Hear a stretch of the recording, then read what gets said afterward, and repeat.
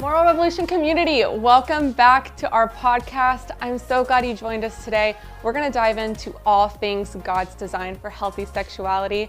Let's talk about it.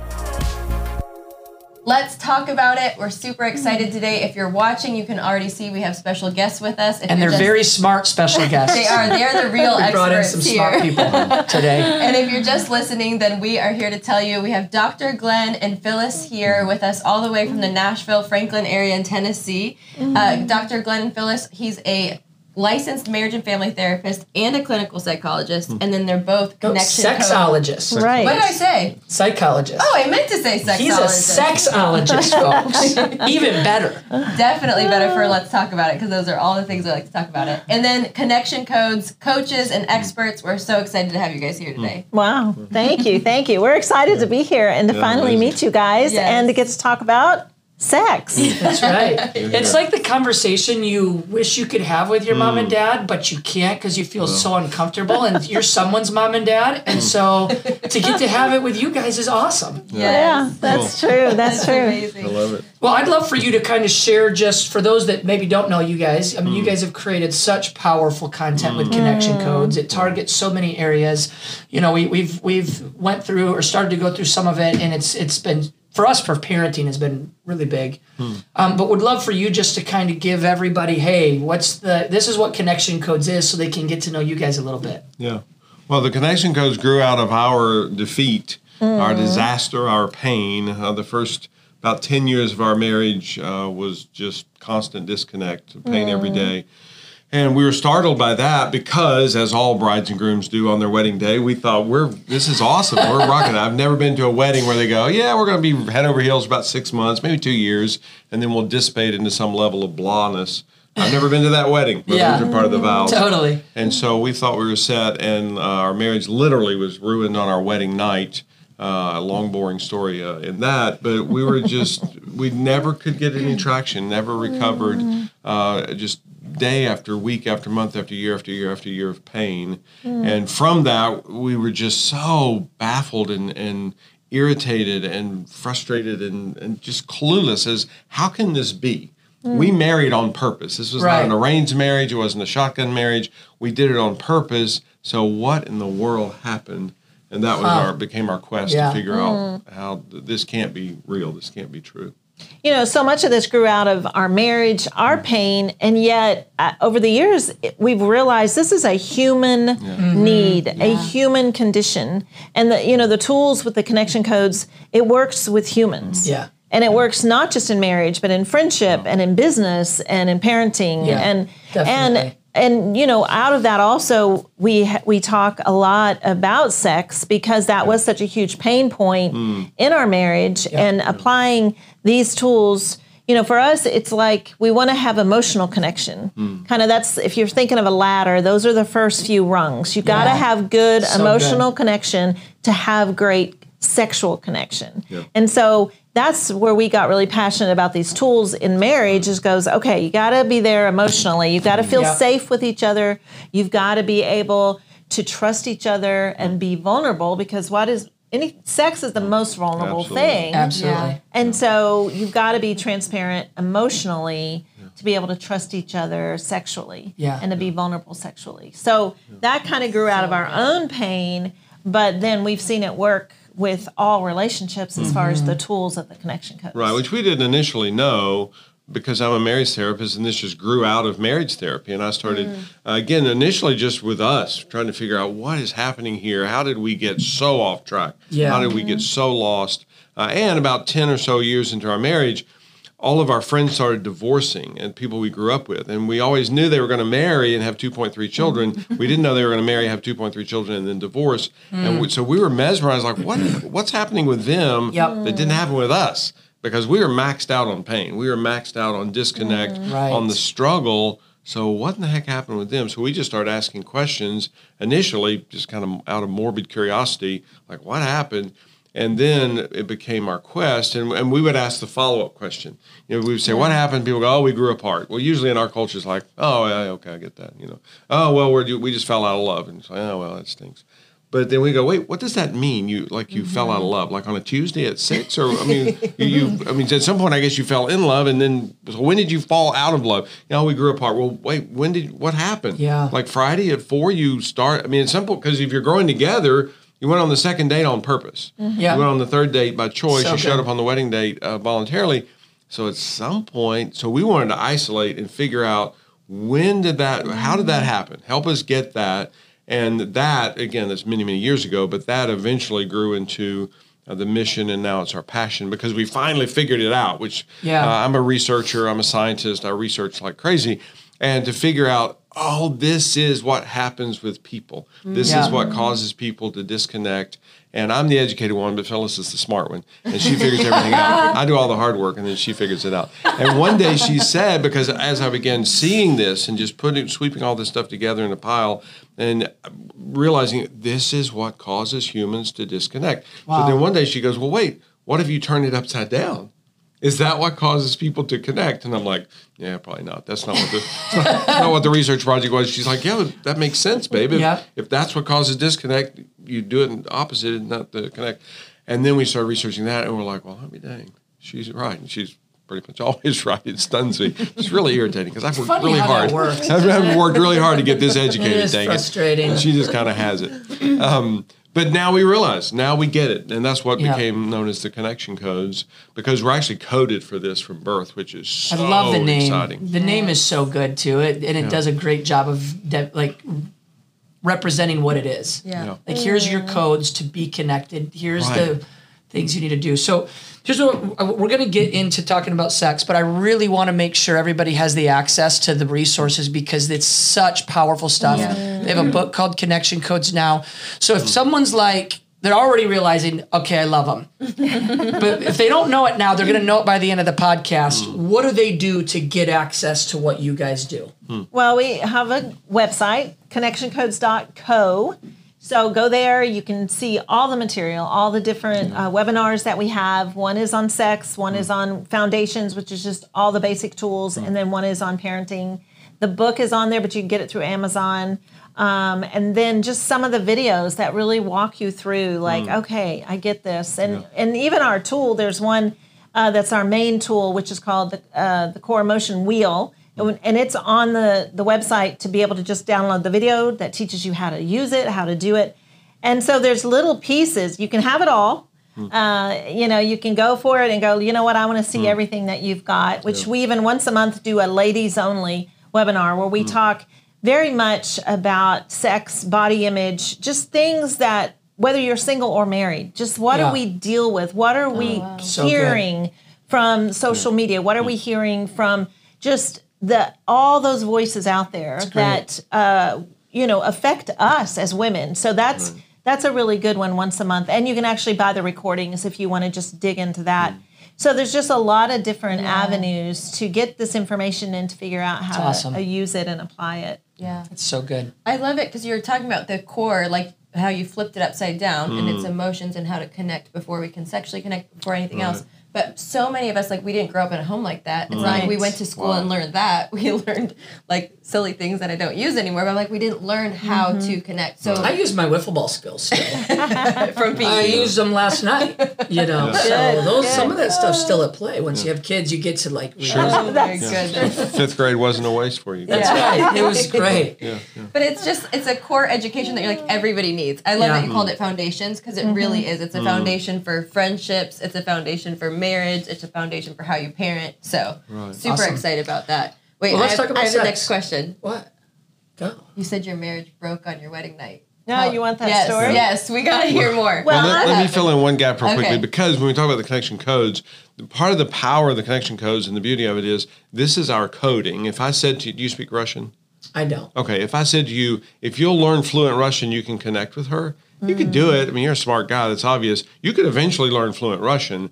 It's going to take you a bit. It's going to be a daunting task. It's going to be very halting. You're going to screw up so many times. I'd probably say there's got to be an English-speaking woman somewhere. There's going to be so many stupid things you say incorrectly, but you could eventually become fluent in Russian. This is not a new language that you have to learn. This is the language of your birth. We're actually coded for this. We're faith-based, but if it's faith-based or evolutionary, still the same thing. Humans know how to connect at birth. If you look at a 12-month-old, they connect. They know how to convey. They know how to be authentic. You don't have to coach them every morning. Now, today, I want you to tell mommy what your needs are. I want you to be authentic with me. No, this problem 3 o'clock in the morning. You ever notice this with your little ones? Freaking 3 o'clock in the morning. They don't care. No, they never look at their watch. 3, did they? Yeah, right. Well, you didn't notice. I was going to say, we just learned something about these two. But your 12-month-old never looked at his watch and said, you know what, it's 3 a.m. I'm going to let mom sleep in. I'll wait till 7 to let her know what's authentic with me. Never. And somewhere along the way, we never get recoded, but we get reprogrammed. And we're just trying to relearn our coding, reactivate our coding. That was a message right there. Oh, it's so good. So good. Well, I think just to stay on that message, we have so misunderstood emotions. Right. Yeah. Wow. And for me, this was life-changing. In all this research, and I was the one that kind of always would say, he's got enough emotions for both of us. Wow. I'm good. I don't need emotions. He covers that topic. And that's not how it works. Yep. I have emotions that fire in the 5 regions of my brain, same as your brain, same as yours, same as yours.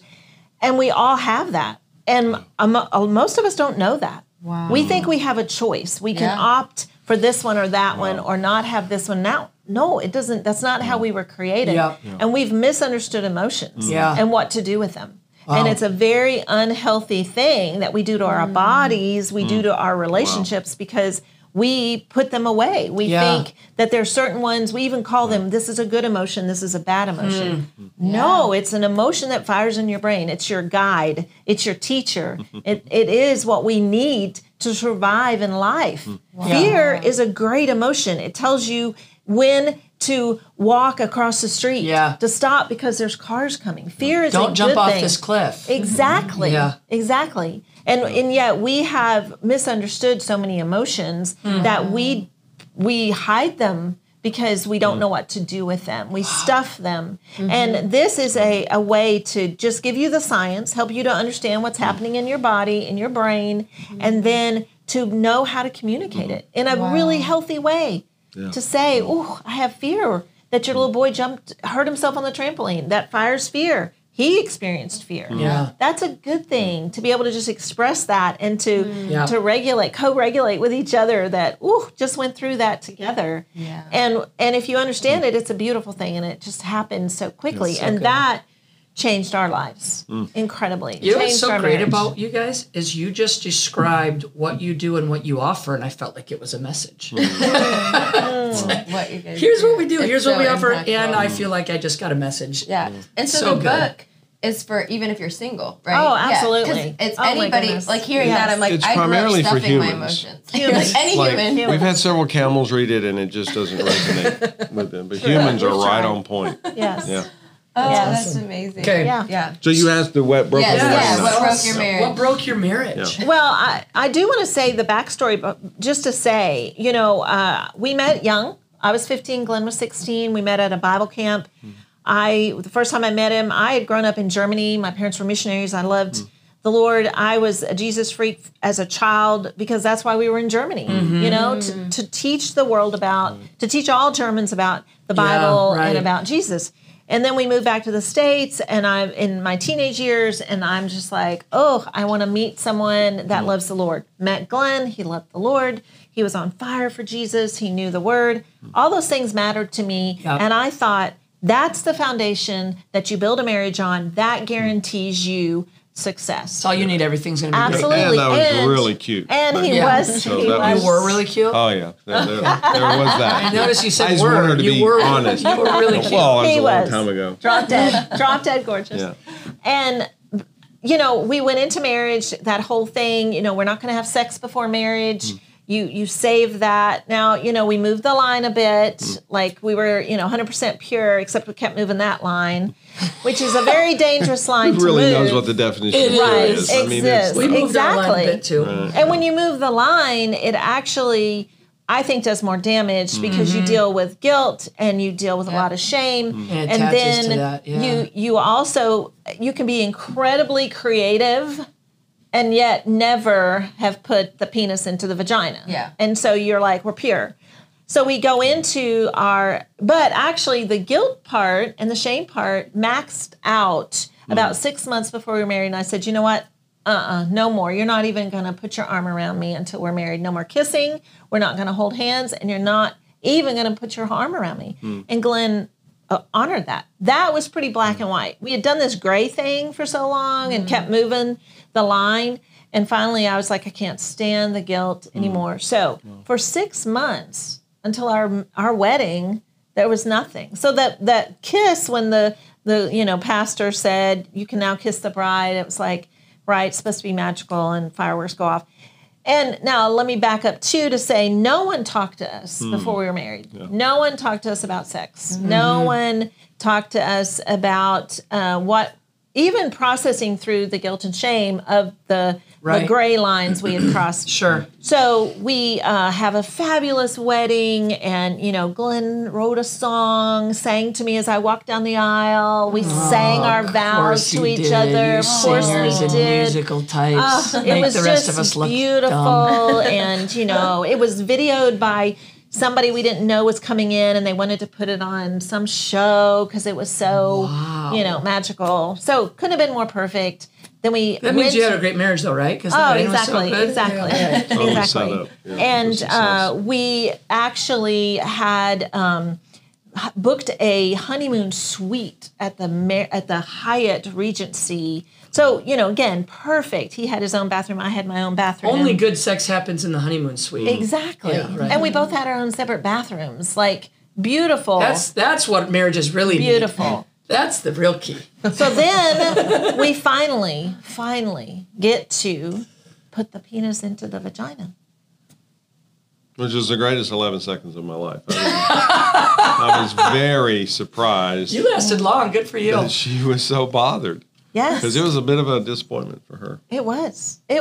I think in that moment, I really was devastated. I was so disappointed, and I thought, we saved that?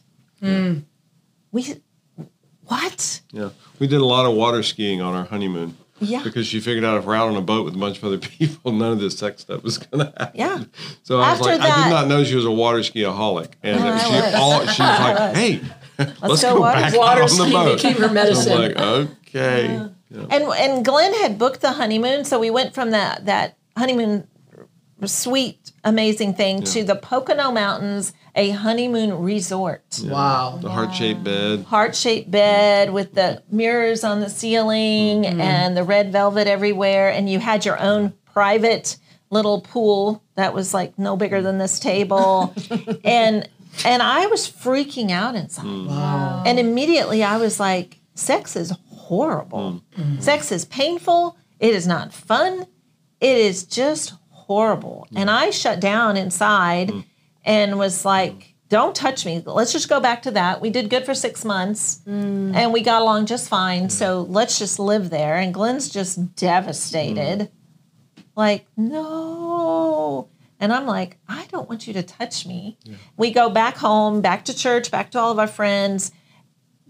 But who do you talk to? No one talked to us before. Because there's this whole facade, too. Like, how was the honeymoon? Exactly. And we wink, just wink. smiled. Yeah, right. Oh, it was beautiful. Yeah. The Pocono Mountains were lovely. And the food was great. And I was just dying inside and did not know who to talk to. And immediately Glenn is the researcher, so he starts reading every book known to man, and he would find something, and he'd go, babe, just read this. And I'd go, I'm not reading that. I don't want to read that. I'm not reading that book. And I was just dying inside. And I was confused. I was so disappointed. And for me, it was a God issue. It was like, I saved this. You owe me almost. I don't understand this. I don't understand why any woman would want to do this more than one time. And so we just struggled. And, in every other area, we got along. We felt and believed the same about money, about, colors, about what car to drive. But sex was like, it triggered. And it would be explosive. And he was holding out. Explosive. That sounds very sexual. Okay, sorry, I didn't mean to say explosive. You can delete that out, right? So, for us, it was just so painful and confusing. And eventually, I don't know, probably a year in, we decided I was just broken and that I didn't have a clitoris. That was the whole problem. That's what we figured out. I don't know how we even came to that conclusion. We knew so little.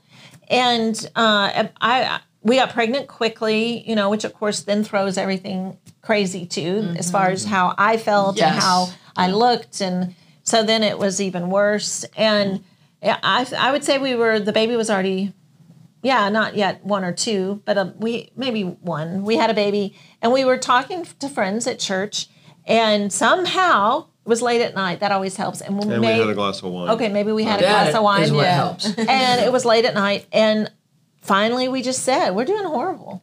This sex thing is horrible. And so they just asked, like, what does that mean? And it was kind of like orgasm. I'd never orgasmed. And well, it's because I didn't have a clitoris. We told them that. And they were like, well, and they asked us that. And they were in the medical field. And they said, so what's happening there? And I said, oh, well, turns out Phyllis doesn't have a clitoris.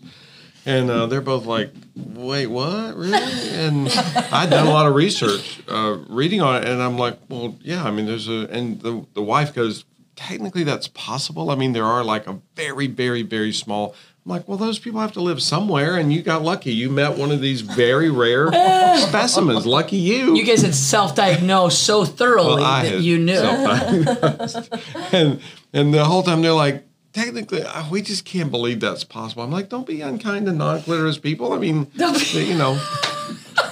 it's a rare specimen, and you got to meet one. Just be grateful. And finally, the wife, it was really bizarre scene because the wife says, she starts to stand up, and she goes, I feel like just taking Phyllis in the back room and showing her what I'm talking about. Phyllis just stands up. And yep, let's go. And then the wife sits back down, and she goes, but I can't do that. Phyllis like, yeah. I wasn't. Oh, yeah. I wasn't thinking that. That's how desperate she was to get some help. I mean, some, input, anything, which again would be such a weird, awkward scenario because we were friends with him, but we weren't that close. And, you're that close with anybody. Right. And then our little one, who was a year or 2 old, we were going to change her diaper, and the wife said, oh, let me show you on her. And so they went in the back room, and she actually showed Phyllis on our daughter what she's talking about, and Phyllis was like, well, dang. What? Didn't know that was a clitoris. New information. It's a scientific discovery. I'm like, babe, I have one. Congratulations on that discovery. But it's so crazy because you think about it. Okay, think about that. I'd already had a baby. So I had seen a gynecologist throughout my whole pregnancy, but of course it was a male gynecologist back in the day when, of course, I would have never asked him anything about my body or about what we were going through and just was dying in it all. And that one conversation and one night changed everything. Wow. Okay, so why? Help us. Because number one, I wasn't broken. Just knowing I'm not broken was huge. Yeah, right. And then it became an adventure.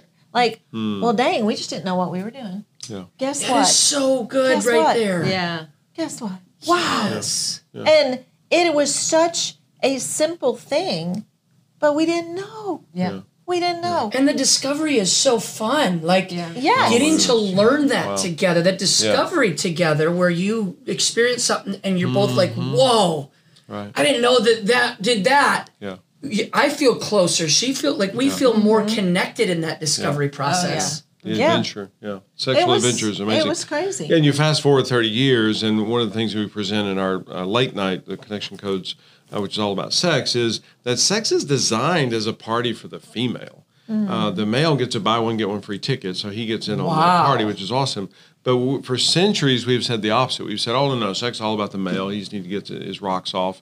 He has the stronger sex drive typically, not always, but typically. So it's all about the male. And so the female is just supposed to show up, spread them, be available, be a sperm receptacle. And that's very much what our sexual interaction was like. We actually know, our children love it when we share this. we actually know when our oldest, which is our daughter, and then our son, which is our second born, when they were conceived. That's how infrequently we're involved sexually. It's fun to share that in the group. Our first couple too, don't we? Really, yeah. Well, so that's the only benefit to not being involved sexually very often. As you know. So it was on birthdays. Right. Like, Our daughter was conceived on her birthday. Birthday, Christmas, son. Father's Day. Right, You're getting some. right. Which makes it so special for our children when they hear that. But we just were clueless, had no idea. And now to realize, this whole sex thing is actually, if you look at what happens anatomically, physiologically, psychosexually, it's about the female. And again, the guys, he gets to join the party, so it's fun. But to realize that, if we shift this focus to her, that changes everything. Wow. It changes the whole. And I promise you, I've never shown up at one of her parties and been disappointed. I never leave the party going, well, it was her party. It wasn't that great. But if you do it the other way and you say, no, the party's all about the male, well, he's probably going to orgasm in 2.5 minutes. 2.5 minutes now. Sometimes 4 minutes for me. I'm older, more mature.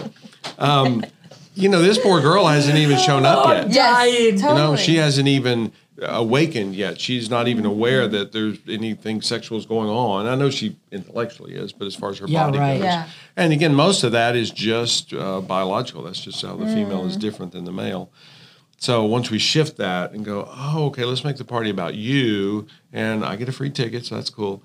It changes the whole setup. Okay, so can I give you 2 questions on that? I mean, that's, gosh, I wish I'd have met them year 1 of our marriage. I wish I had met us. Yeah. It took us 10 years to... Well, I often say to young couples, I'm like, I'm kind of pissed off at you because you're getting to experience stuff that we never got to. We went through the brutality and the pain, and now you're getting to live...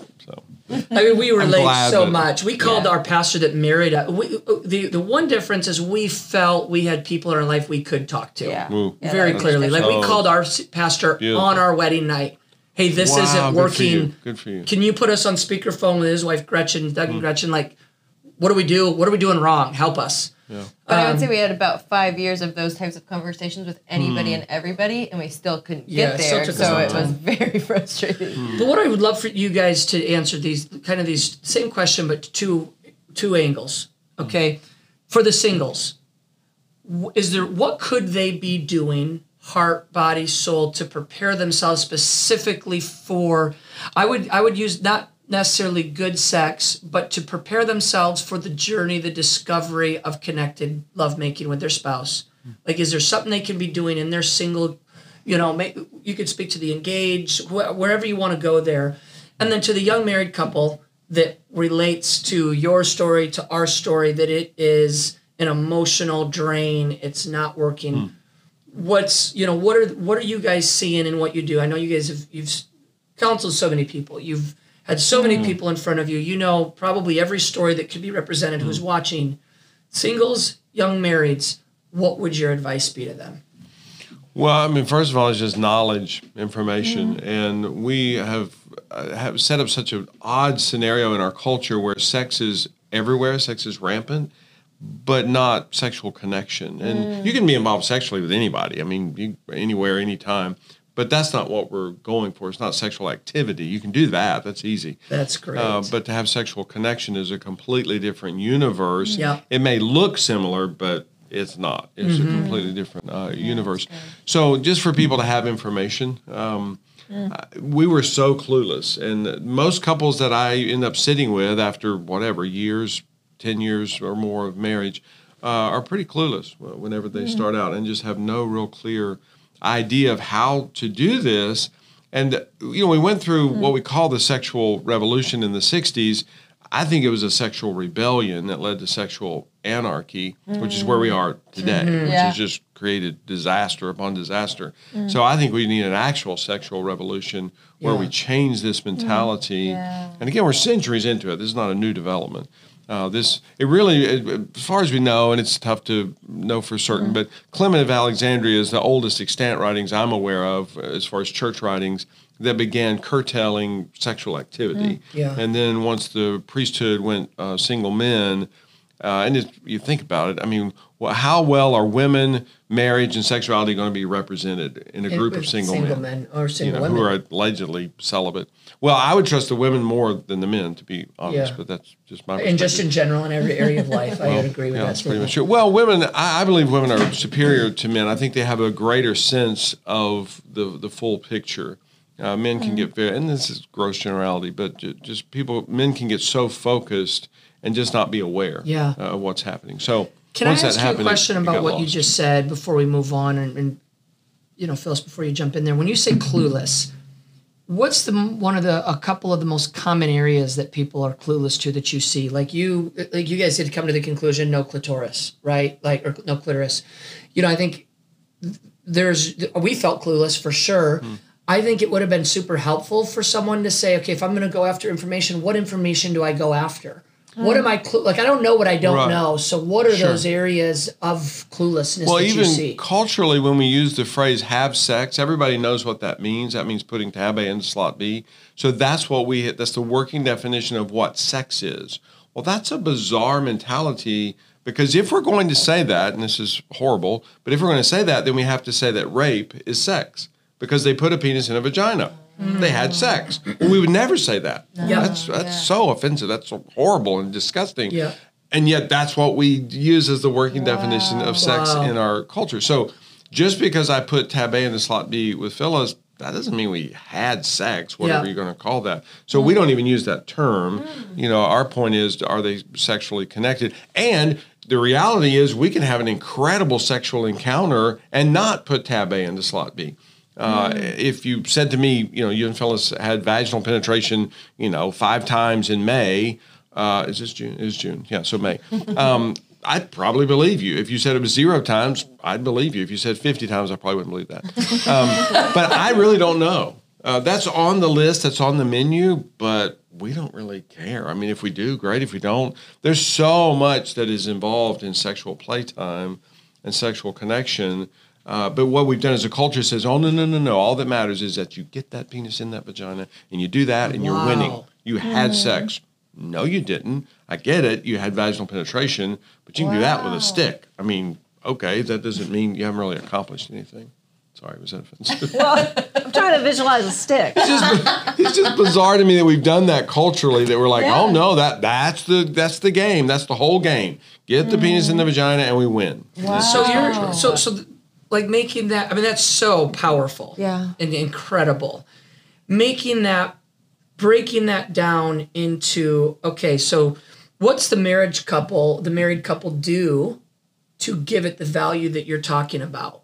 Like, what are those steps there? I know we're rabbit trailing. You're jumping. I was going to say, that's jumping. Okay, let's not go to that jump first. That's late night. But back up. Because oftentimes what happens, you've got two people that are dating, they're a couple, and they enjoy kissing. Okay. Or we used to enjoy kissing when we were dating. Yes. I mean, even if you have a line of purity, you're doing something. Maybe it's just kissing. But your bodies are turning on to each other, female and male.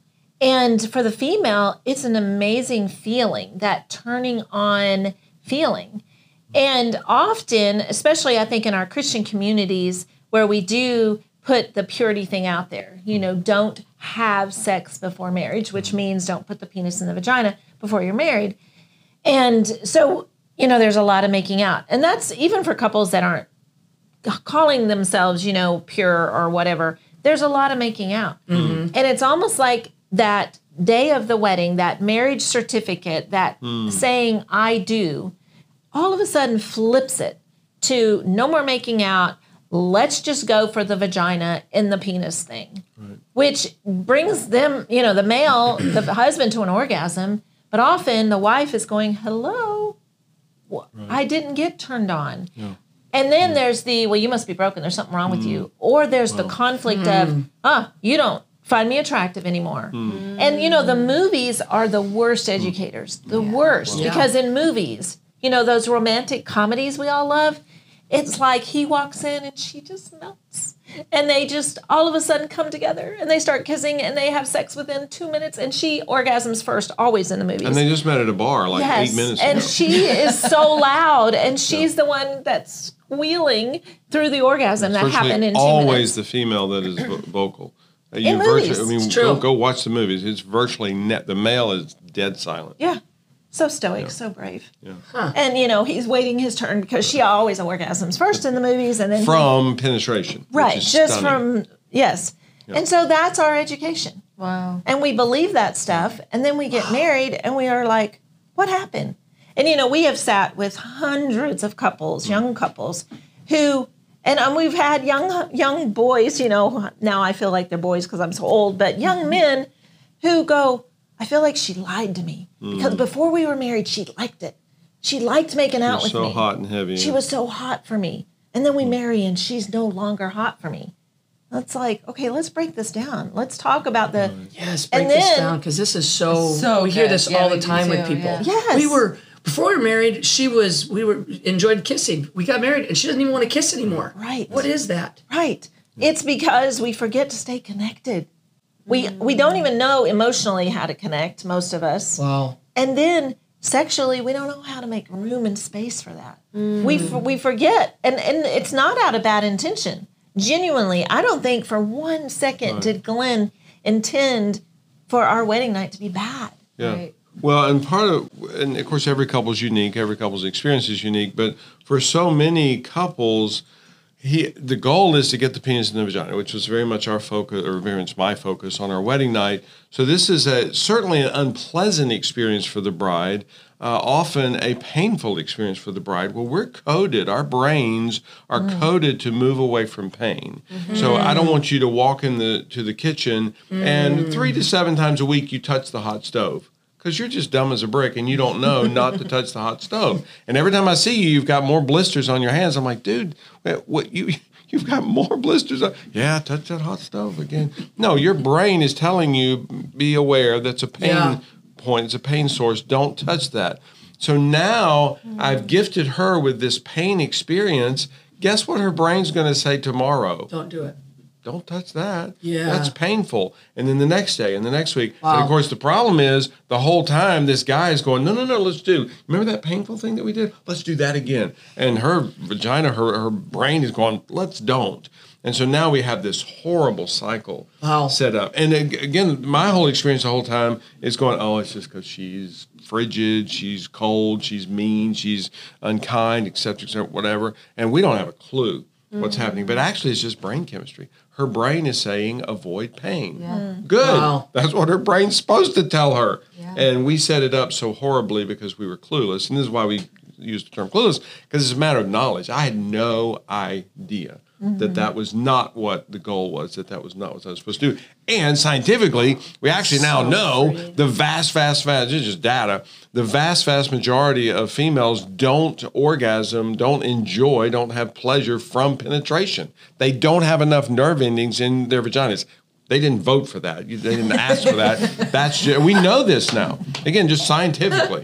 It's not a point of discussion. And you hear in culture, well, there are vaginal orgasms, there are clitoral, and now there's a new thing, cervical, there's G-spot. It's not true. The only thing in the orgasm, in the female genitals that has enough nerve endings to produce an orgasm is the clitoris. That's just how females are made. And we didn't vote for that. Nobody signed up for it. That's just the fact. And if we get that, then, okay, so the clitoris is the center of her sexual universe. Okay, I need to know that. And the whole positioning I should know where that is. Yes. Well, and the whole positioning of it, I'm a faith-based person. If she's supposed to orgasm from vaginal penetration, God's a really bad engineer, because the clit is not positioned in the right place. Now, some females can have an orgasm from penetration, but it just happens to be the lineup, the angle, the size of the penis, etc. So actually, it's not at all, because it's not from the penetration. It's actually still a clitoral orgasm. Wow. But the vast majority of people don't know that, unfortunately. Well, and there's so much more that goes into, even when you go back up to the whole dating time, for most, there's this amazing pursuit. I'm dating you. I'm going to take a shower. I'm going to show up clean shaven or not. I'm going to do my hair. I'm going to wear my best. I'm going to think through where we're going to go. There's so much effort put into being together when you're dating. And it goes to the it's like we aren't taught how to take this, or just the knowledge of knowing how females work. We're so different in our whole makeup, which part of it is incredible. Like, as far as our orgasmic experience, we are able to have multiple orgasms in one sexual encounter. What a gift. Yeah. A lot of women don't even know that. They have no clue that is possible. Did you know that? And, that is so fun. But we are also conditioned by things like television. And so we deal with things like the atmosphere of the room, we call it the sexscape. Like, what is your sexscape? What does that look like? Are you tapping into all of your senses? Right. And a lot of times for the guys, they're not even aware. They don't even notice. What color's the wall? I have no idea. Exactly. Why would I look at the wall? I can look at you. Exactly. And there's so many things that affect the female that just don't affect the male. And so, but most of us don't even know that about ourselves. Like that's the trick. And so we deal with things like body image, where we are supposed to be that perfect body. He's only going to like me if I have that perfect body. And then we have a lot of shame that we pour on ourselves, and we're not even comfortable with our own body. And, you were talking or earlier asking about the message for singles.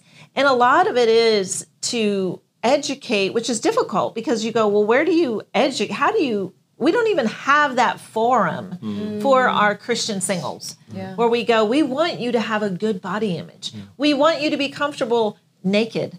We often work with pre-engaged couples, and one of the things we say to her is, are you spending time like naked? And they're like, what? We're like, yeah, you need to get used to that. He's going to want you to be naked a lot. And guys are just used to or comfortable being naked. That's so true. And it's just like, my boys would sleep naked if we'd let them. Make them at least wear boxers. Cool. Yeah. See there? I mean, that's like from a young age, a lot of times guys are just comfortable where girls aren't. Part of it is conditioning, as far as even as parents. How are you handling that in your own home? That's a whole nother topic as far as what we're doing as parents. Are we helping this situation, or are we just bringing it into the next generation? And just those things where it's like, yes, be modest, and then you marry and go, be sexy. How do you go from being told godly is modest, but now that you're married, be sexy? We don't even know our sexy. Yeah. And often, that's one of the things we talk about in late night that's so fun, is we think sexy is supposed to be white lingerie from Victoria's Secret. Well, what if you don't like that? Or what if you don't feel sexy in that? Yeah. You got to figure your own sexy out. That's so and it's so different. And yet we have judgments on that based on our culture, or based on the little bit we see on the cover of Cosmopolitan or whatever. And so we don't have a forum where we just sit around and talk about this stuff. Yeah. But we should, and we need to. Yes. Because we sure talk about sports. We have no problem sitting around talking about sports. We never talk about sports. Oh, God. That's. I love how you said, like, a lot of times we don't know ourselves. And then having these conversations, though, then would give you permission to be like, oh, that is how I feel, but I didn't know it was okay to feel that way. Right. Because when you're talking about sexscape, I mean, that's our ongoing thing. I'm like, the room matters so much. I can't have laundry in the room. I can't have a mess in the room. But it's not even on his radar. So he's probably like, that. You're speaking another language. Shove the laundry off the bed. Get it on the floor. Right. No. Light some candles. Get something. Yeah. Yes. So it's so funny just having the conversations, normalizing it gives you permission to own what matters to you. Yeah. And, part of what we talk about in our late night webinar is even to have, and we've done this thankfully for decades, is to have a designated what we call sex date. And in so many marriages, you hear the message, keep dating after you're married. Well, that means get a babysitter, go to a restaurant, go to the movies, spend money you don't have, come home exhausted, and go, oh, we have to have sex because it was a date night. It's 11:15. He deserves that. Go ahead, stick it in me. Yeah. And so, and then it's like, wow. And of course, he's like, okay. Stop agreeing so much with that statement. Once a week, and then it becomes twice a week, and then we can't even afford it, so it's once a month.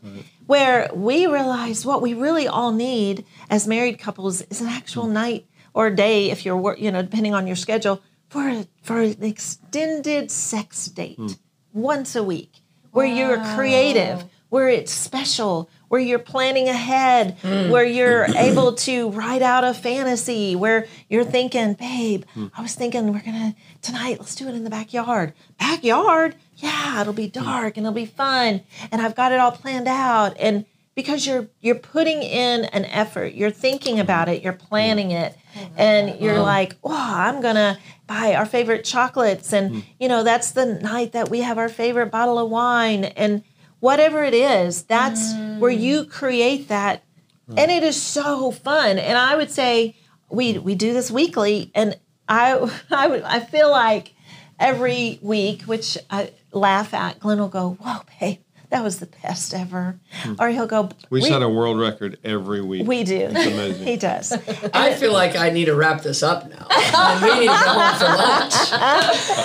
I love the idea of a sex date. Yeah, That's so good. Transforming for a marriage. Yeah. It is. And it's after so a date night, you're fun. tired. You're like, Not I for don't singles. Yeah. Yes. Well, we've been doing sex dates for about a quarter of a century now, and it's stunning to me how that's true. And literally, there are times I look at her, I'm like, this is ridiculous. I mean, I've been sexually involved with this woman. We don't even know. I mean, how many thousands of times.